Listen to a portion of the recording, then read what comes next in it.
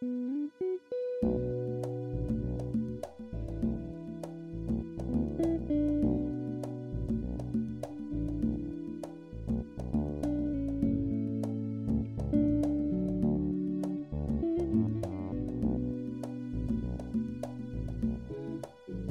back to What's Left to Do. I'm your host, Janelle. So we're picking back up on part 2 with Dan, where we talk through quite a bit, including his experience canvassing in Georgia with Surge in 2020. And of course, his fantasies about inhabiting a future where we coexist with the environment in a mutually respectful way.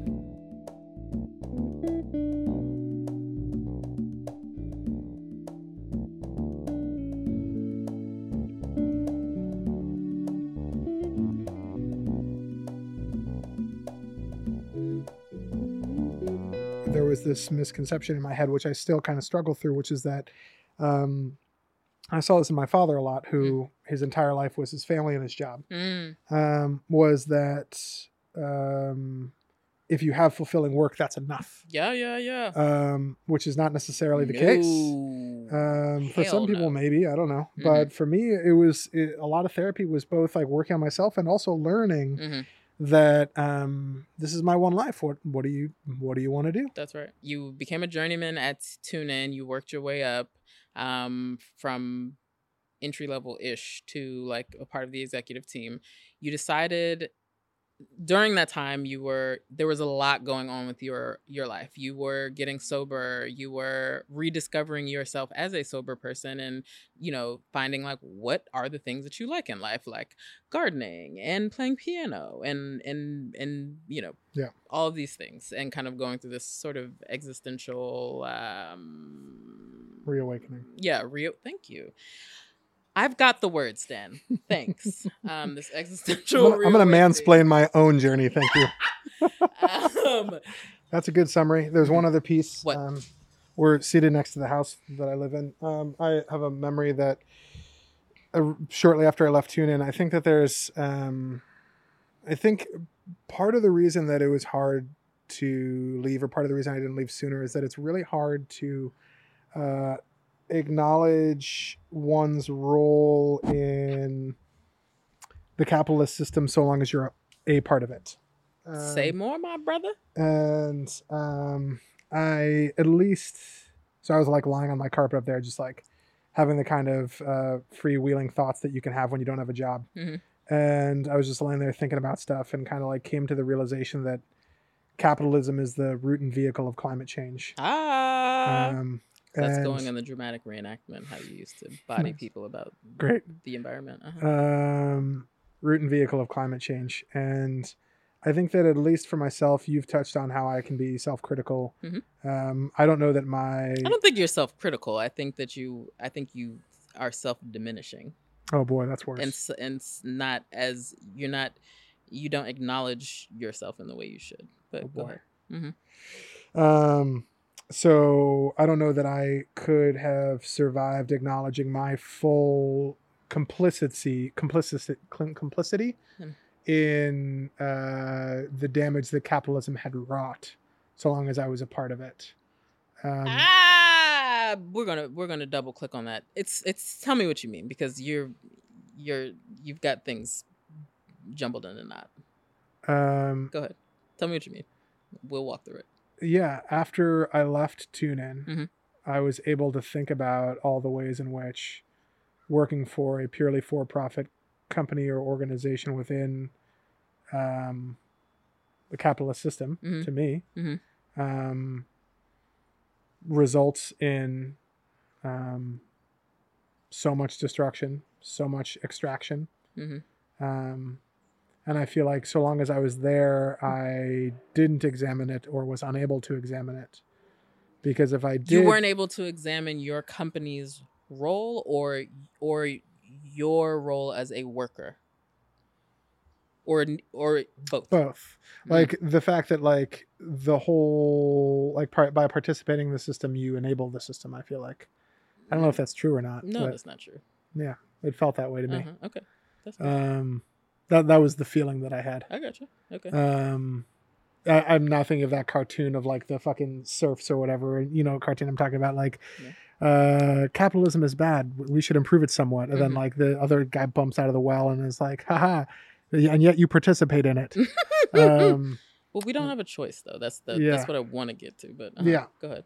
But at the time, well, at the time that I was receiving government assistance and not actually working, I felt apart from it. Huh. Why? Because I didn't have a job. I wasn't going to work. I mean, like, a lot of my job was working on revenue stuff, and I just like couldn't stop thinking about money and trying to get the most money out of it. I see. So that was the part that you felt unsettled about only after leaving, like when you reflected on it. Yes. I see what you're saying. Okay. Describe your experience volunteering, and were there any revelations? Were there any revelatory experiences that you experienced during, or about myself, or just learning about other stuff? However you want to answer that.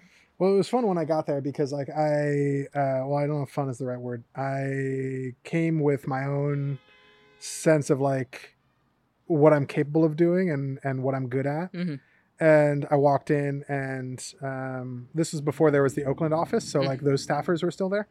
And I was like, hey, like I'm here. I'm like down to do anything y'all need doing. I'm gonna come in every day, and I just want to let you know that like I'm down to do whatever you need. They're like, great, can you make phone calls? And I was like, yeah, totally. I just want you to know, like, I can do like anything you want me to do. Like, I have experience doing people management or like data stuff or whatever. And they're like, great, can you make phone calls? And my ego was just like, oh. And so then I sat down and made some phone calls, and then another volunteer came in, and Alex White, I don't know if he was like, hey, can you help train this person up on? I was like, great. And so then I helped them make phone calls.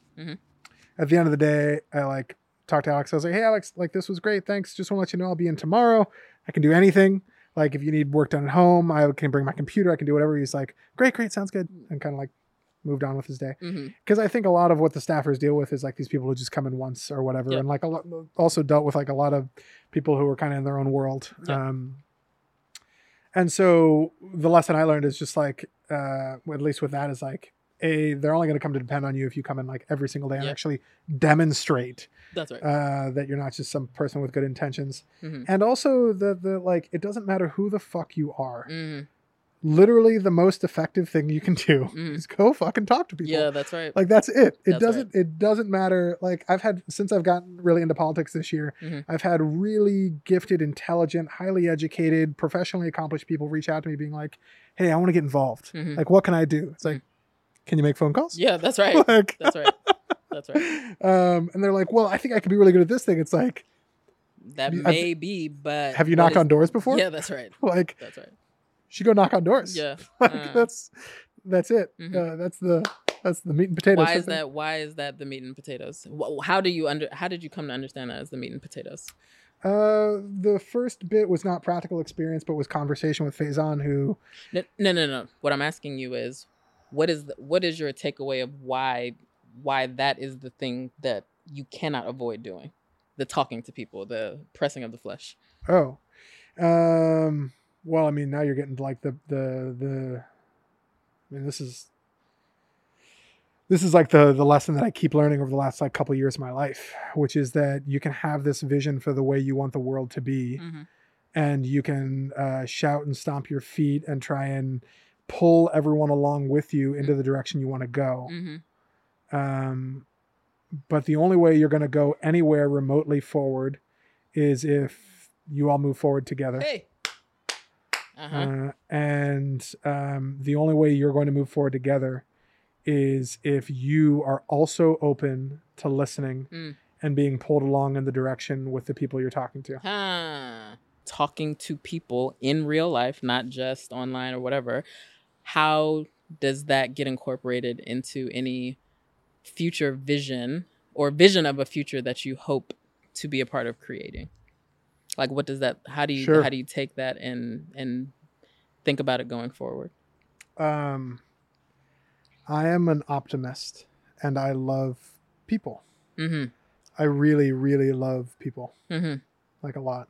it really fucking bums me out when people say like, oh yeah, I hate people. People are the worst, aren't they? Right. Like, it's just like fucking, oh God, I have no patience for it. Why? Because I think it's lazy, and I think and it's like, you know, we've only got one another. It's lazy and it's not true. Yeah, it's so frustrating to me. And like maybe that is a defense mechanism born of trauma, and more power to you on your own journey as you explore that. But like, if you close yourself off to intimacy with others, then you're going to live a fucking dark life.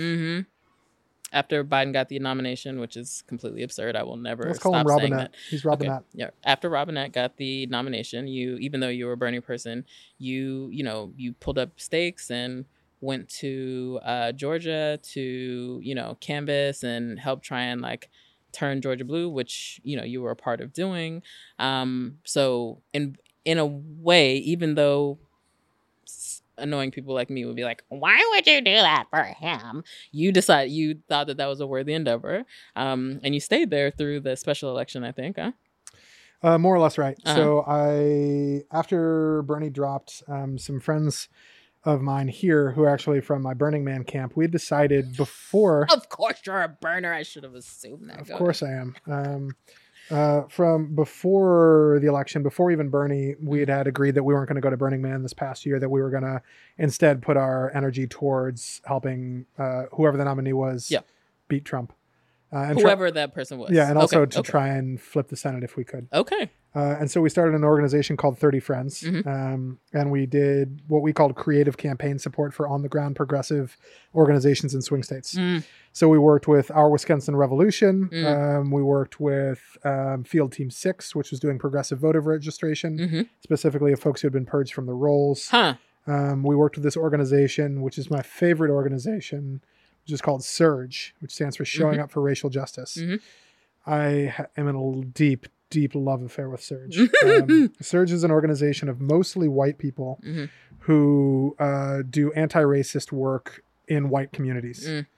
And oh my goodness gracious. What does that mean? What does that mean? It means listening with empathy. To white people. Goddamn right. Okay. And white people doing this work. I think there's been like a ton of different threads throughout the uprisings and stuff like that of the past year. And one of them that's been really interesting is like, I've heard from a lot of black folks who really like feel resentment that they feel like they're expected to explain to white people why like racism is bad. You heard this from real black people in your life or just from the internet? Probably the internet. Probably the internet. Ambient kind of. Okay. The internet. Thank you for clarifying that. Yes.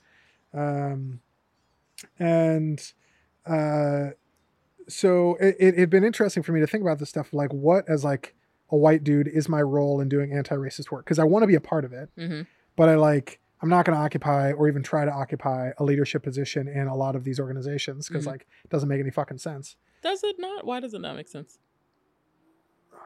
Because I'm not black. So that means you cannot hold any leadership position in an organization with black people? No, and like Black Lives Matter, it feels incongruous to me. Because you're white? Yeah. Does that not feel weird to you? No. See, okay, go ahead. Part of the reason I dug Surge is because it like felt like a natural fit to me that like racism, specifically anti-black racism and white supremacy was built in the white community. And you don't agree with that either. I think it's not what. Go ahead. Well, we might get there. Go ahead. Okay. And so it felt like so much of this problem exists in the white community. Most of the problem exists in the white community.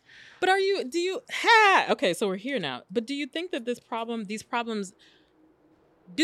have any antecedents that are economic in particular? Like I think the nit that I have is that I think a lot of people who mean well, and I include you, like you're you mean well and you're very earnest in your anti-racist articulation of your articulation of a society that is anti-racist, and I think you are genuine. I think you're authentic in that. But the way I hear it discussed is that this thing is this racism, white supremacy exists independent of its of its genesis, which is capitalism. You understand what I'm saying? So I'm saying I definitely don't mean to imply that. Okay. So Yeah. I'm mishearing. Okay. Yeah, we just haven't got there yet. I But gotcha. Okay. my understanding of where racism, white supremacy comes from reading the new Jim Crow, and how she talks a lot about how white supremacy was a creation of the ruling class specifically to keep the white working class down and happy with their lot so long as they had white supremacy to hold over enslaved people. Okay. Does that feel That's reasonable. okay? We can move past this. No. That's Moving you're on. good. Okay.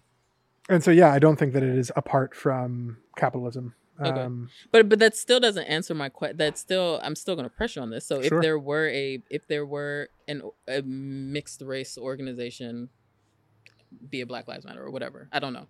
But if there were a mixed race organization, not one that was just purely white, quote, white people doing the work, I see that phrase a lot. That is a little weird for me, but you still wouldn't feel that it was appropriate for you to take a leadership position if you were committed to doing the work alongside other people equally, not as their white savior or boss, but as a colleague, as a comrade. I feel like at the time, no, because I had no experience doing the work whatsoever. So it was both an experience and a demographic thing. Okay. I feel like with time, after having done this work more, then I might feel more comfortable doing it. Okay. But I still hear some hesitance or some uneasiness about you being white in these spaces. Yeah. I guess what I am afraid of doing is occupying a space that should otherwise be occupied by a person of color. What does that mean, and why does that? What does that mean? Tell me what that means. Is it because only? Go ahead. I don't want to. Can you finish your question? Is that because you think that only people of color can understand and therefore institute the work that needs to be done that is most effective? Is that what you're saying? And is that what you mean? No. I don't know. Maybe my brain is just rotted by Twitter. It absolutely is. Yeah. But I'm trying to understand it. Yeah. Just that maybe this is only on the internet, but I have heard and am self-conscious about being a white man who feels like he gets to be a leader just because he's a white man, or inserts himself into conversations as an authority when there are people who are better authorities than him. But, because white men are raised in our society to talk authoritatively on subjects or, I don't know, feel entitled to those positions of power. I feel reluctant to step into them for all of those reasons, especially when I don't have any expertise in it. I mean, like, I don't have to tell you that COVID has been a difficult time. Of course. And I think there's a lot of stuff that, like, we talk about it being difficult. But the fact that, like, we're in a global pandemic that, is showing us how all of our systems and structures either, like, don't work or never did. We're in the middle of a racial uprising. That's right. Both, like, the Black Lives Matter uprising and also the white supremacist uprising. Yeah, that's right. And we're seeing so much of this stuff, and we're just like, we're also at this time in human history where we have access to information at an unprecedented amount, and we can't leave our houses, so we're just fucking tapped into the Borg all the time. And so the amount of anxiety and stress that all of us are holding is, I really think, at least for my generation, unprecedented. I can't speak for older generations who have been through maybe more difficult things. I wasn't involved with, but I was in love with the Occupy movement. Why?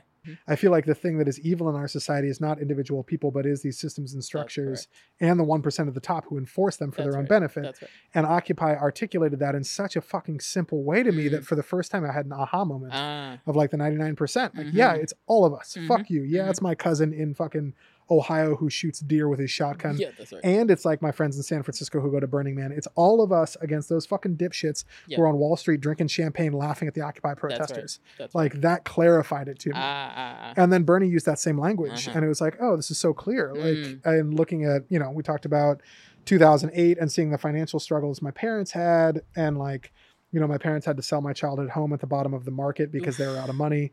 And it was just like a really rough time. And then just knowing that there are these people whose money just compounds and compounds and compounds. And like, you know, the Bezoses and all those fucks, just being so enormously wealthy and then not giving a shit about anybody else. And it was just like, oh, this is the enemy. It's so clear.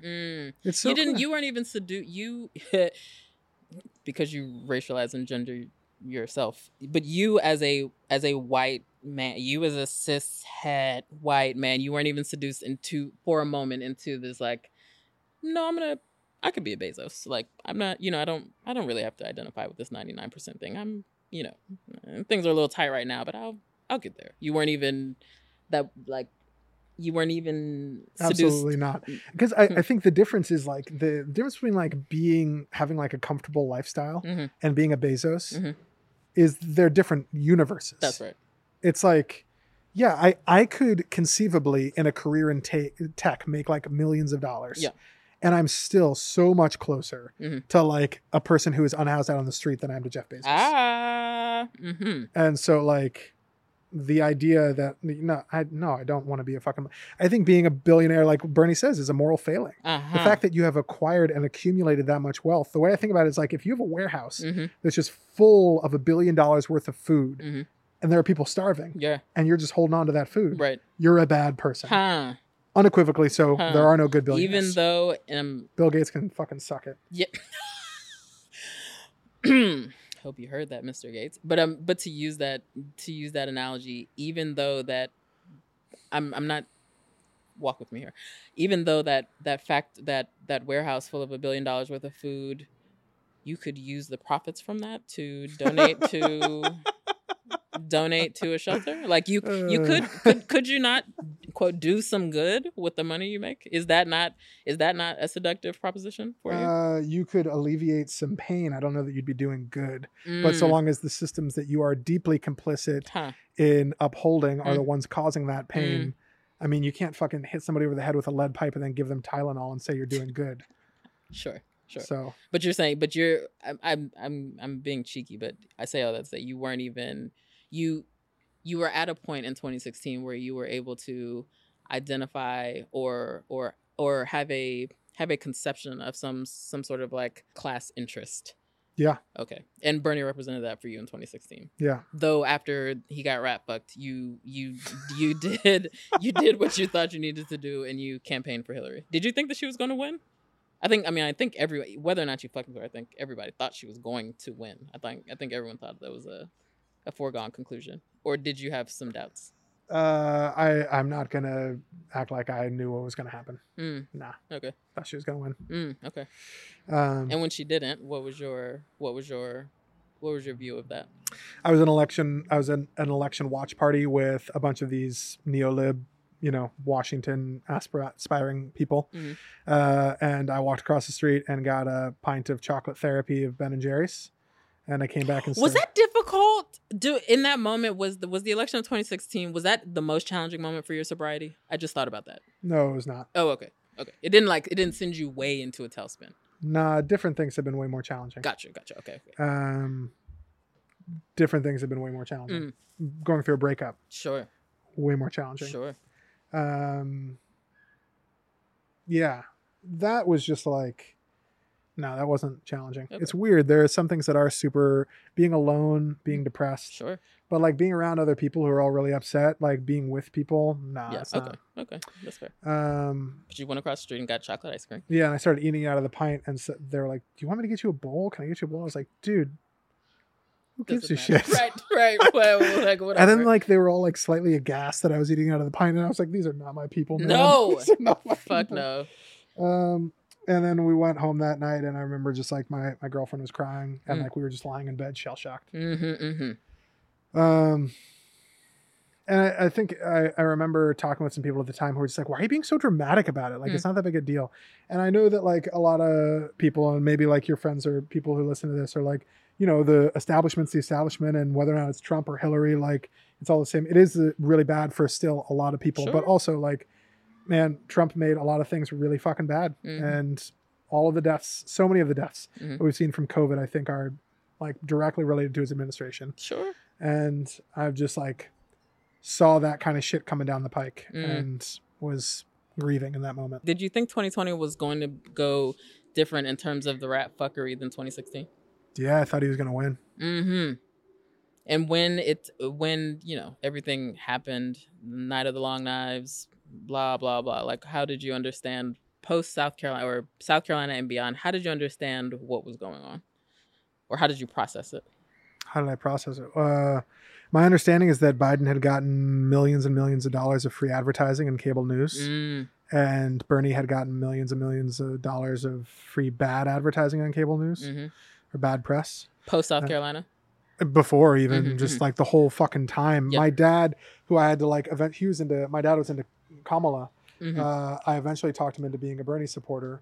And he would call me. He'd be like, Dan, you know, I got to tell you, these folks on MSNBC really don't like Bernie. Yeah, that's right. And again, like he had MSNBC injected into his veins. Yeah. He's like he loves that shit. He was like, they're saying some outrageous stuff about him. Like, why do they not like him so much? Yeah. It's out of control. And even Rachel Maddow, who's great, you know, she's saying all this stuff. And I was just like, yeah, Dad, like that's kind of what we're like, up against. that's kind of the deal. Is like they've got these vested interests in like things persisting in a lot of ways that they are, and Bernie is challenging that. And I think it's tough for a lot of people to like come to terms with that because it feels like a conspiracy theory.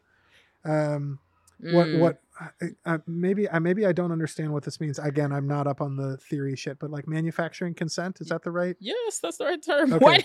You don't have to tiptoe around it. Yes, that's exactly Because the right I've never term. read any of this. It's all learned from Twitter, and so far in this conversation, most of my Twitter knowledge has gotten me in trouble. That's correct. So And we'll that's why I'm continue to checking do in. so. Okay. That's why I'm checking in.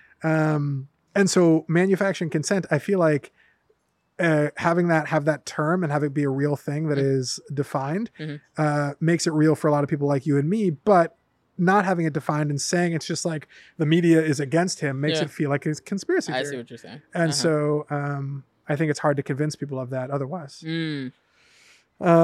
So it was the media. And then also it was like, you know, Bill Clinton said it at John Lewis's funeral, right? That, you know, there sits Senator Clyburn, who with just a stroke of his pen ended the family feud that we had going on. And God so like, damn, I can't stand Clyburn, but yeah. And so everybody fucking knew. Yeah. I mean, like it's out in the open. Yeah, that's right. It's out in the open. So there's no conspiracy theory. It's like the Democratic establishment decided that Bernie was not good. Biden was the one. Get rid of Bernie, despite the fact that he had this enormous mass of people behind him. That's right. And I gotta admit, I mean, maybe you can convince me otherwise here, but I do have some resentment for some of the way the Bernie campaign was run in states, not the first few states. 100%. Why do you think I would be upset about that? Why do you think I would take you to task about that? Because I don't know enough about it to speak authoritatively, and maybe I'm being resentful unfairly. No, But there's a lot of resentment to focus toward Senator Sanders and the campaign. So yeah, what are some of your... It was super frustrating to have done all this work in California and know that this work works, know that all these people are committed to it, know that those people exist, and that if you do the work, then we can connect with people and we can work together to go where we want to go. Yeah. And to know that they just didn't do that work and they failed in the other states. You mean after California? Yeah, after California. I see what you're saying. I mean, the pandemic also fucked us. Yeah. And so that can't go unacknowledged. Yeah. And also the Biden campaign's like willingness to throw Meemaw and Peepaw to the wolves of coronavirus so they would vote in the primary. That's right. I mean, I'm of two minds about that. I think that I don't know how to disambiguate the role that the unknown uncertainty of the pandemic had, you know, being new and like, what do we do? And I don't know how much of a role. I think it was pretty big, but I don't know how much of a role that played in things post Super Tuesday. And so I don't know how to separate that.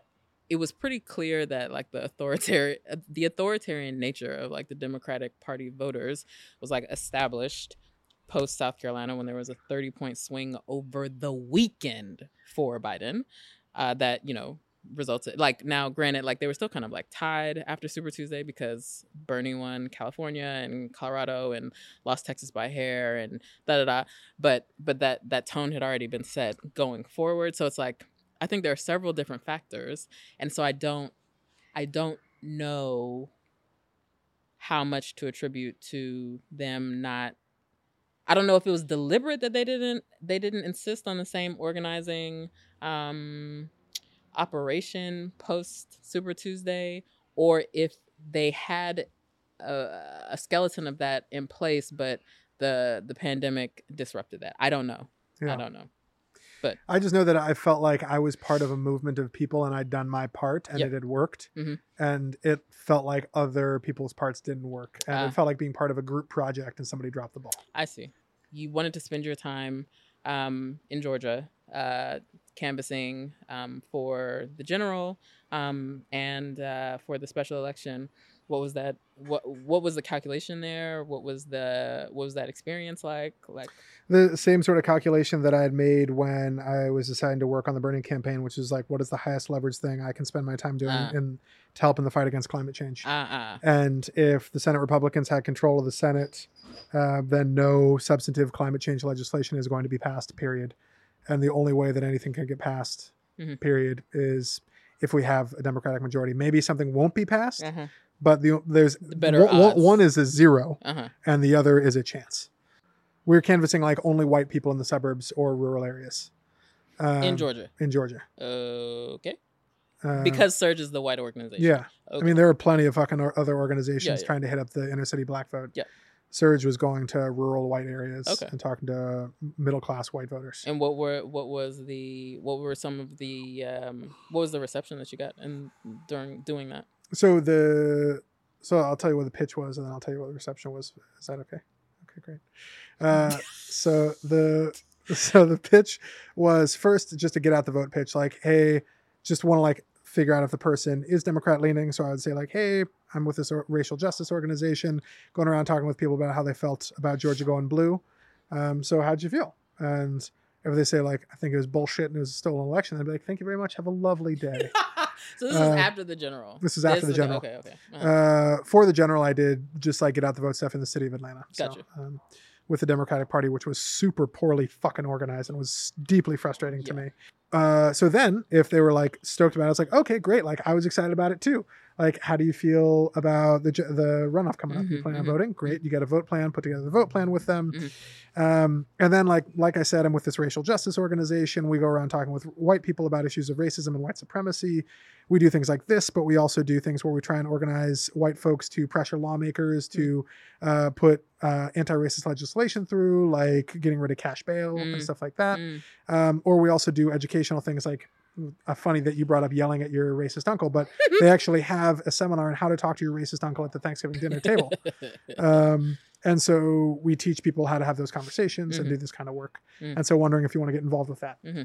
So for me, that part felt really uncomplicated and really good in like basically knitting together a community of progressive people in the South. Okay. For a lot of reasons. One, I think the Democratic Party has completely abandoned middle-class people in favor of the fucking whatever, coastal elites. You got it. And so it felt really good to talk to a lot of folks who had felt abandoned by both parties, who might have more progressive politics, but like are need deeply to be engaged. Deeply susceptible to a populist movement. And so it felt really good to like, a lot of these people would open up their door and I'd ask them how they felt about Georgia turning blue. And they'd look out their door, then look to the side and look to the other side and be like, it was great. Nice.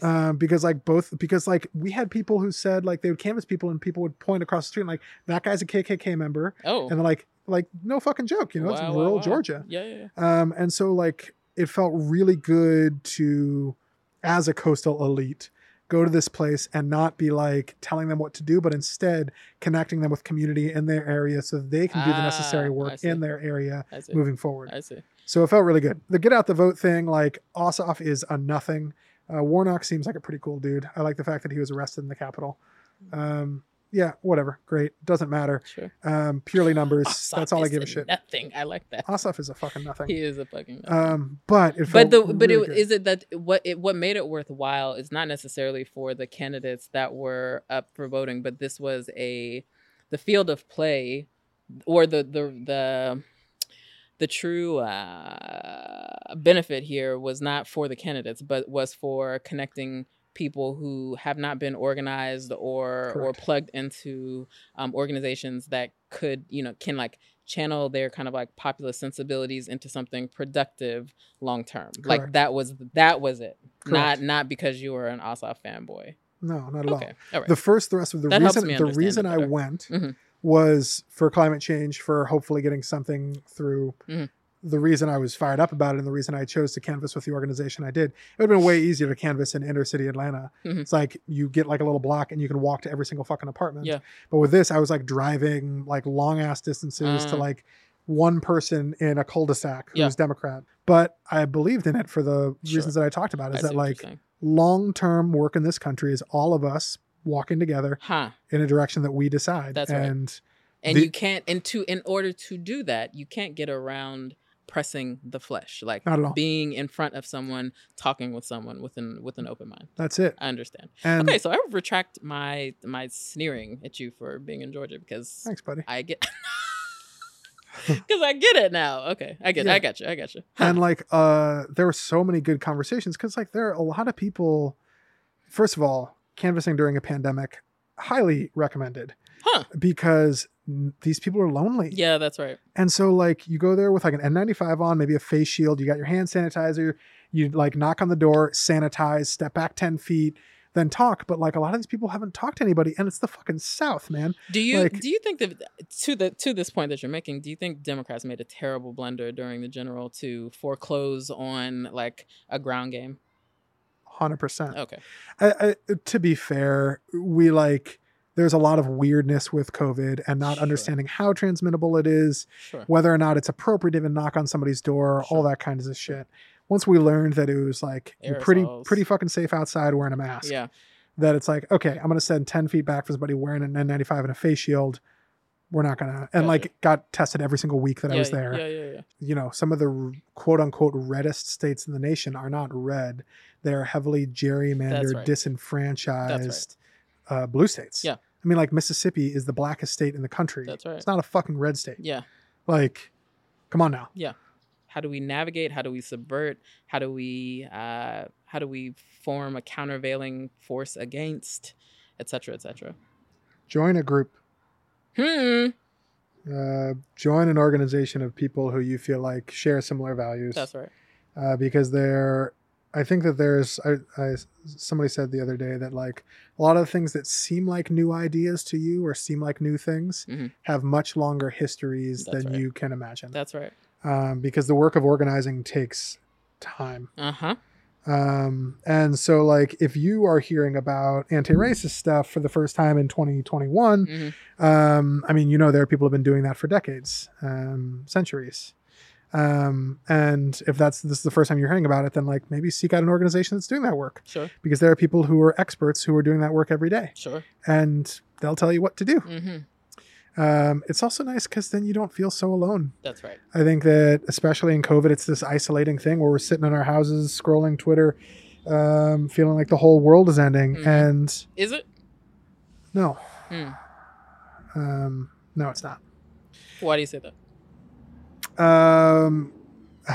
You know, to quote Jurassic Park, life finds a way. I told you I'm an optimist and I love people. Mhm. Is it an optimism born out of necessity, or you really do? No. Mhm. I think the only true optimism is rooted in a realist perspective. Like if you aren't fully rooted in how fucked up things are, Huh. you cannot actually be an optimist. You're just delusional. I think the same thing with like if you lie to somebody or you lie to like a little kid or something like that, like they know you're lying, and you know when you're lying to yourself too, and it feels really bad. So optimism is not about some delusional, like fantastical view of the future. Optimism is. Wow. Optimism is the belief that through collective action, we will grow and survive together. What are you focused on? What do you think that people should be focused on? You said join a group.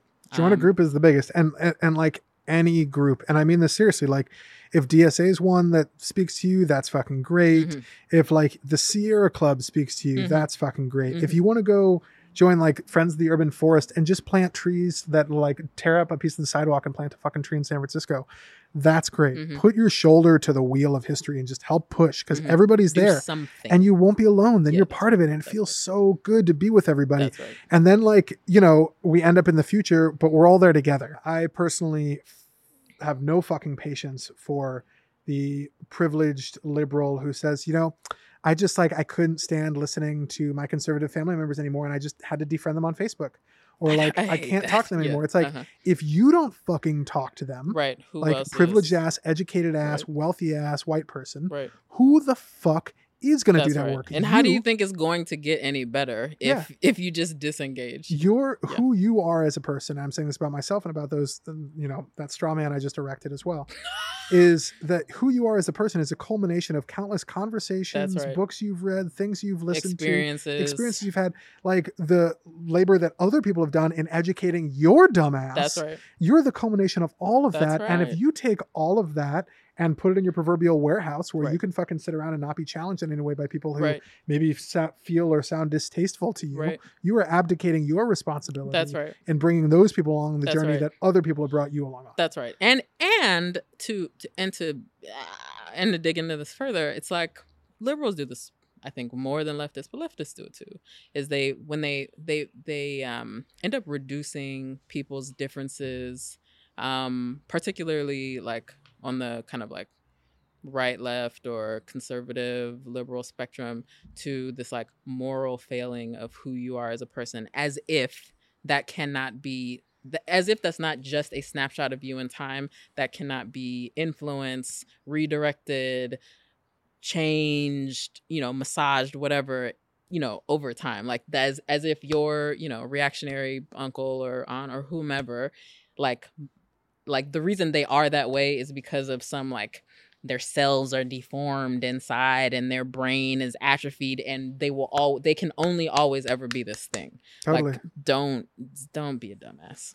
Yeah, I mean, like it's the truth of all this, like basic empathy. Yeah. Asking questions and listening. That's right. And actually being interested. That's right. A lot of these people who say hateful things and do hateful things are really lonely. That's right. They're surrounded, alienated and immiserated.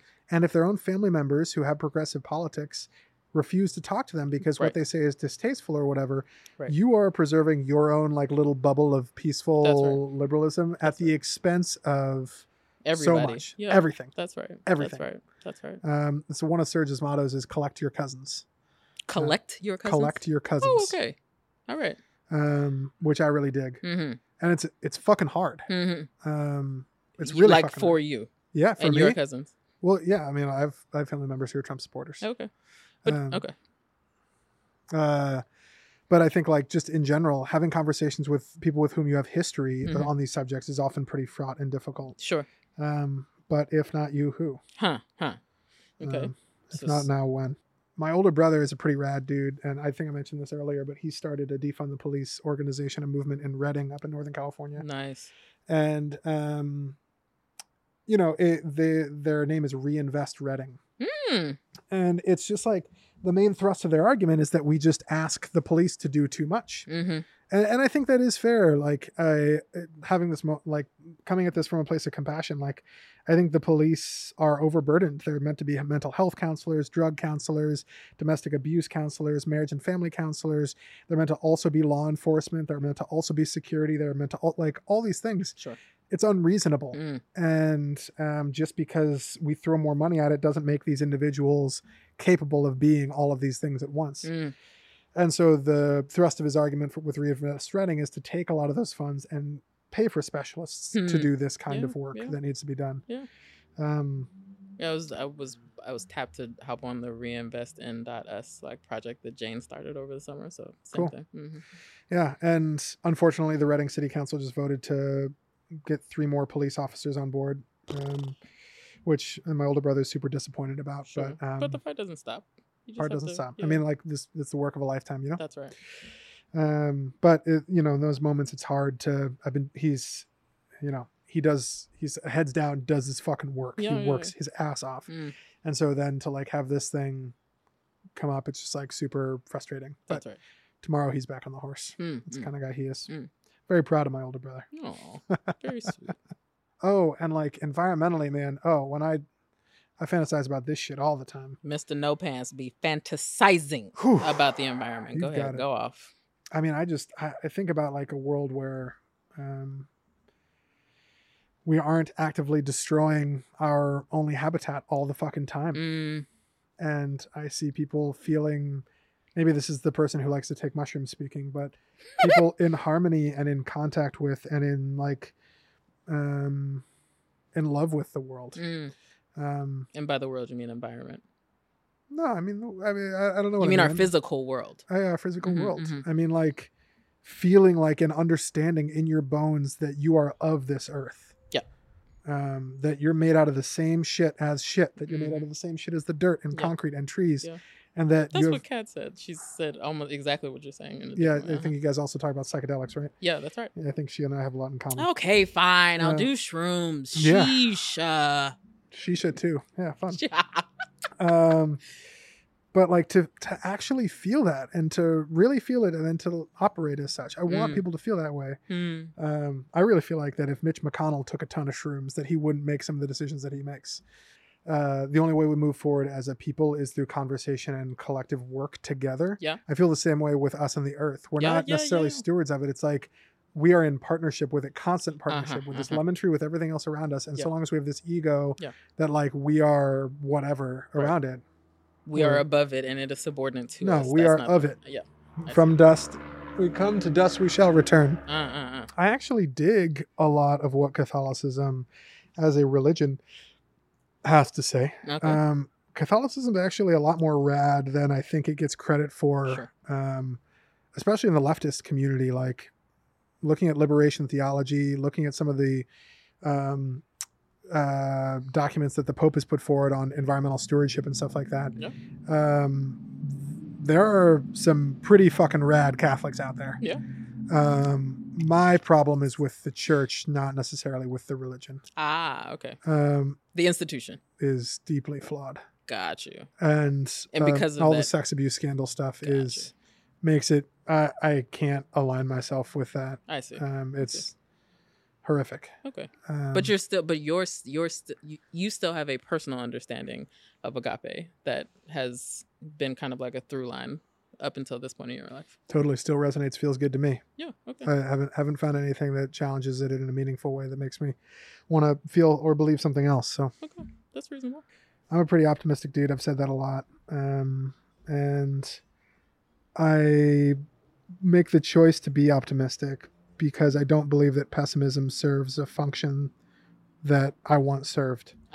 Meaning that I think that pessimism is a self-preservation technique. I think that it protects us from emotional or psychological intimacy. It protects us from the terrifying vulnerability of hope. And talking good now. Don't want that kind of protection because that's the kind of half-life that doesn't feel worth living.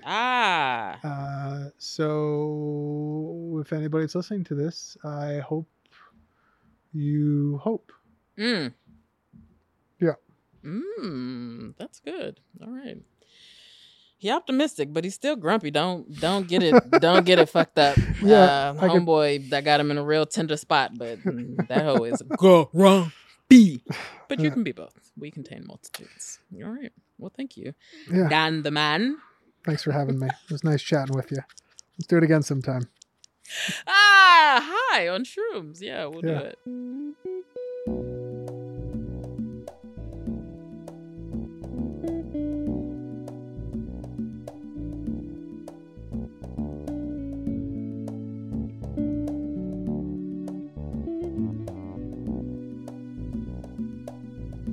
So maybe I record when me, Kat, and Dan inevitably end up doing shrooms. Won't that be a hoot? Oh, God. I sure hope we get something substantive accomplished on the environmental front so that all of Dan's hard work and toil in Georgia will have been worth it. Come on, Robinette. Okay, you know the deal.